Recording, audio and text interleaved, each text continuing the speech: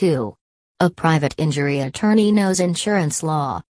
This may sound prefer it doesn't make a difference, but it can make a dramatic difference.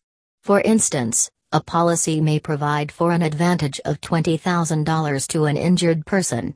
The insurance adjuster tells you that he will provide you with the complete $20,000 since you've got a decent personal injury claim. What the insurance adjuster doesn't tell you is that there are also ways under state law that you simply can receive more. For example, some states allow stacking of insurance policies in certain circumstances, and this implies that you simply can receive more compensation. You benefit from a private injury lawyer knowing if state laws entitle you to more compensation for your injuries than is obvious.